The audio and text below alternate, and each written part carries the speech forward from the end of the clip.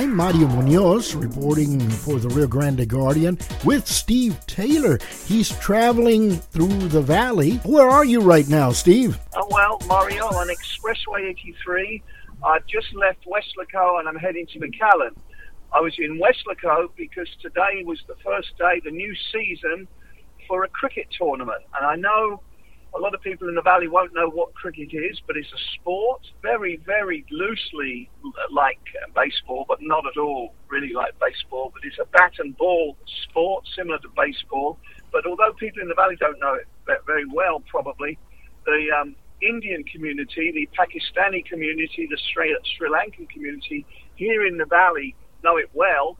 And so I was invited to go and flip the coin for the toss, for the two captains to decide who was going to bat, who was going to bowl. I was honoured to do that by the India Association of the Rio Grande Valley, and the season's got underway. Couldn't believe it.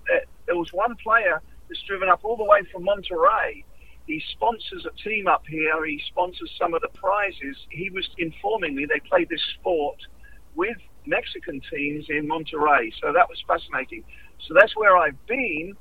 I'm talking to Steve Taylor right now for the end of the week wrap-up for September the 7th, 2019. And Steve, I want to go into a little detail about these tournaments that you're talking about. The terminology's different, the procedure's different. There's something I heard about test matches. What are we talking about here? Here locally in this tournament, there's 2 games each day. So they're going to play for many weeks now in this league, and they'll fit 2 games in a day. At the professional level, when countries like England plays Australia or India plays Pakistan, the test matches go on for 5 days. And I know Americans cannot understand this, but you can play for 5 days and still the game will end in a draw. There's no winner or loser. The game was drawn. And I know Americans like winners, and and that's probably why the sport has never taken off in the US. It's an acquired taste, national sport of India, so that's why our Indian community in the valley loves to play the sport here. Down on the sports fields in Weslaco, you can play all day long for 5 days and still not have a winner. And actually, cricket, anybody with a little bit of history knowledge, of course, we know here in America, we changed cricket kind of, because it was the inspiration for our American baseball. So I do want to say that. But cricket is older. Now I'm off to another season's kickoff, this time a completely different topic, robotics.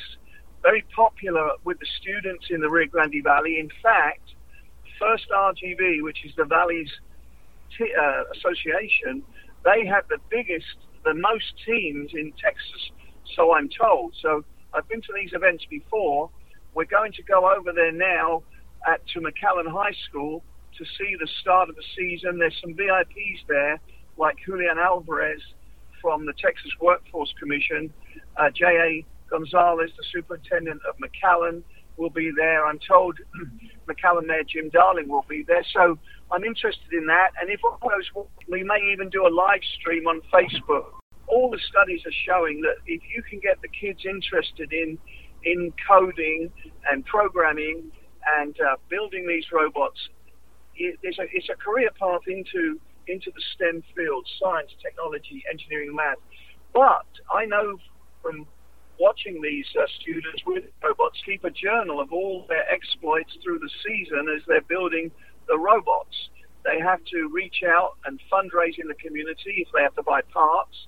They have to explain the principle behind the robot, what they were trying to do. They have to explain themselves to a panel of experts, and therefore they're learning communication skills. They're obviously learning to bond with each other and work as a team, which is important. So a lot of attributes associated with this competition, with this program that's in almost every school in the valley now. All the schools have these leagues and teams that compete with each other out of school hours, but they're all associated with the different schools.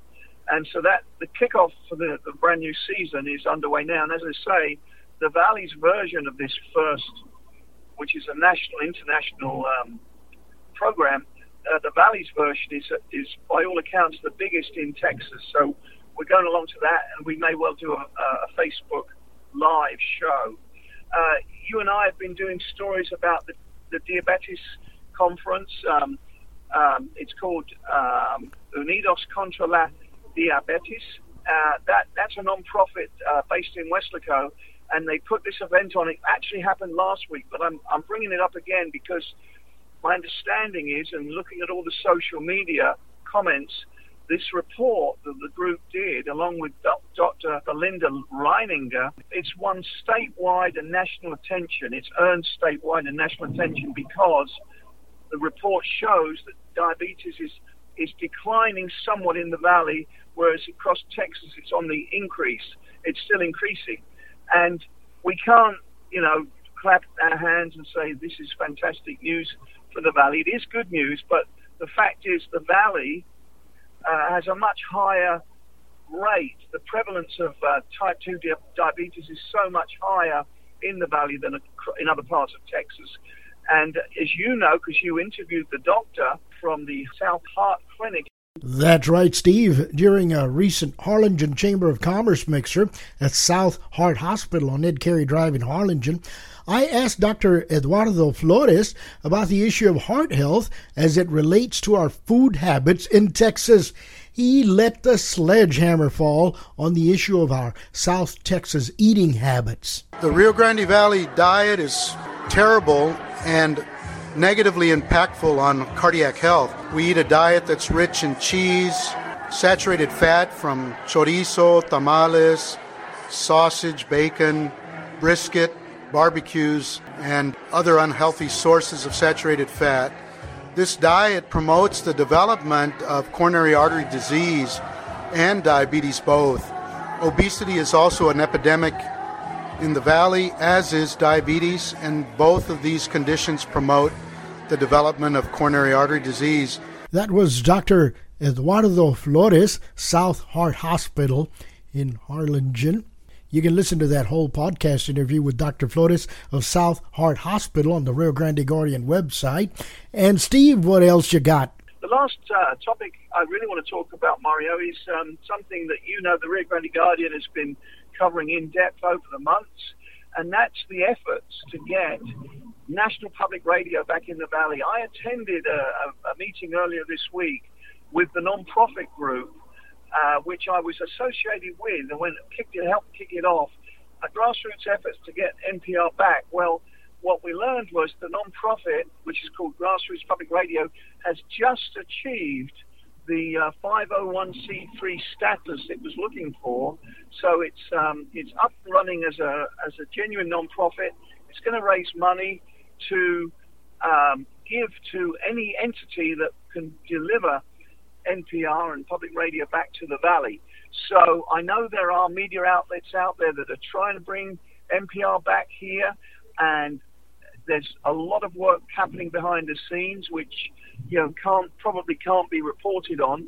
However, this group is very pleased. It's got its 501c3 status, and it's now going to start raising donations online on its Facebook page. So listeners that enjoy the NPR station down here and want to see it come back in some form, they might check that out. That's a story we're going to be working on.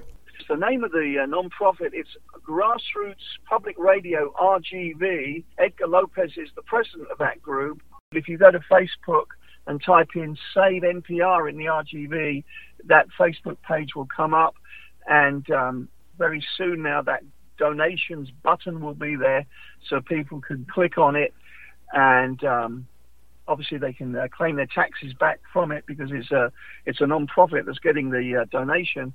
And, it's up and running. And so, although it seems to have been quiet the last few months, like I say, behind the scenes, there are incredible efforts to get NPR back. And in the center of it all is Congressman Vicente Gonzalez, who's working very hard and talking to all the key players. And different media outlets are working to make sure that we get that national public radio component back to the Valley. Well, we can't let the news wrap up for the week go by without mentioning the very sad occasion yesterday, we had the funeral of the state trooper, Moises Sanchez. That dominated the news in so many media outlets down here. Ron Whitlock covered this event, I know, and got some great photos from the event at the Bert Ogden Arena. It was very well attended and a very somber and poignant service, which I know got live streamed. So a lot of attention paid to that, quite rightly, with the tragic shooting of Trooper Sanchez. He didn't recover from the injuries he received in the shooting, and a lot of state leaders have honored him here, and Valley leaders were there to honor him. That's the News Wrap with Steve Taylor of the Rio Grande Guardian for the week ending September the 7th.